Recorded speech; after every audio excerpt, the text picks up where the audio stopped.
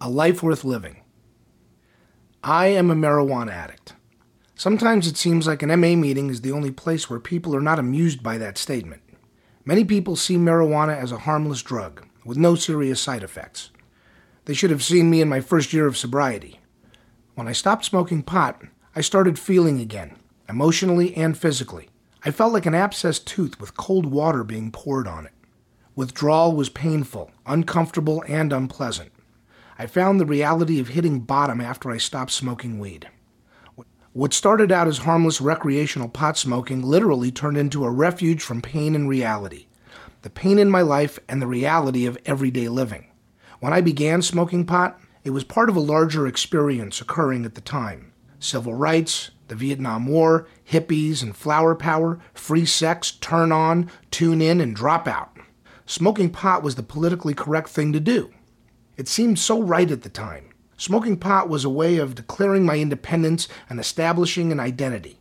While many of my friends stopped smoking marijuana and went on with their lives, marijuana became the focal point of my life. As a practicing addict, the word stoned echoed and reverberated through my head for 2 decades. It took me 20 years to figure out marijuana did not ease my pain, it just stuffed it deep down inside of me. Sobriety opened a Pandora's box of emotions. I did not start out a full-blown addict. It took time, although not very long. I courted other drugs, but marijuana was my steady long after I quit indulging in other drugs, including alcohol. My experience tells me that whenever I start using, I have no idea when I will stop. I am not a person who can smoke a joint today and wait 6 months before I smoke another one. It does not work that way for me. I am never satisfied, whether I smoke 1 joint or 1 million joints. I started participating in outpatient drug programs. The hospital drug program I attended required participation in at least one 12-step meeting per week relating to your drug or drugs of choice. I did exactly the required minimum. I felt skeptical in the meetings and thought the people there had bigger problems with drugs than I did. I would stay sober for short periods of time, then go back out and do further research. This went on for several years. Each time I went out, I found myself increasingly powerless over pot and my life more unmanageable. My addiction kept me in a state of loneliness, anxiety, and depression. During this period of time, I met a fellow marijuana addict in the same hospital program I attended. Mind you, this was my 4th attempt at trying to stay sober. He gave me a card that read, "Welcome, my friend, and a friend you must be, for letting me help you also helps me. Yes, I've had a problem, so you're not alone. If you care to discuss it, just pick up the phone." On the card was his name and telephone number. I thought, this guy can't be for real. This is a joke.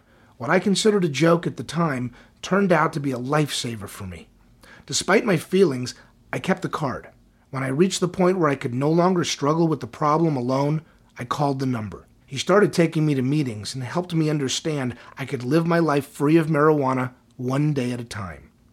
We went to meetings of what was then called Marijuana Smokers Anonymous, MSA. Most of the meetings were small.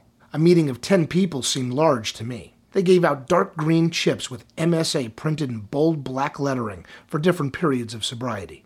I met a variety of people at the meetings. I discovered addiction was an equal opportunity disease.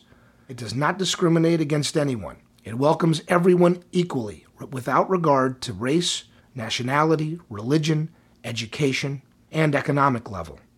It includes men, women, adolescents, and children. In my early days of sobriety, the key for me was found on page 59 of the book Alcoholics Anonymous. Half measures availed us nothing. We stood at the turning point. We asked his protection and care with complete abandon. Half measures availed me nothing. My experience taught me that lesson. Unless I was able to fully admit I had a problem with marijuana and life in general, this program did not work for me. I learned recovery provides a solution to my living problem. The step exercises I did with direction from my sponsors enabled me to enhance and significantly improve my life. The steps offered me an opportunity to deal with the wrongs I perpetrated during my drug-using days and helped me to start looking at the behaviors creating the insanity in my life. Insanity for me, like many other addicts, is doing the same thing over and over again while expecting different results. Today I choose, for the most part, not to live in the problem. Instead, I prefer to find a solution in order to live a more sane, happy life. The steps are tools I can apply on a daily basis to deal with the emotional conflicts inevitably arising in my life. Today, I am increasingly willing to accept responsibility for my life. I am grateful to the many people over the years who have participated and are participating in my recovery. I always had a life. Thanks to Marijuana Anonymous, I now have a life worth living.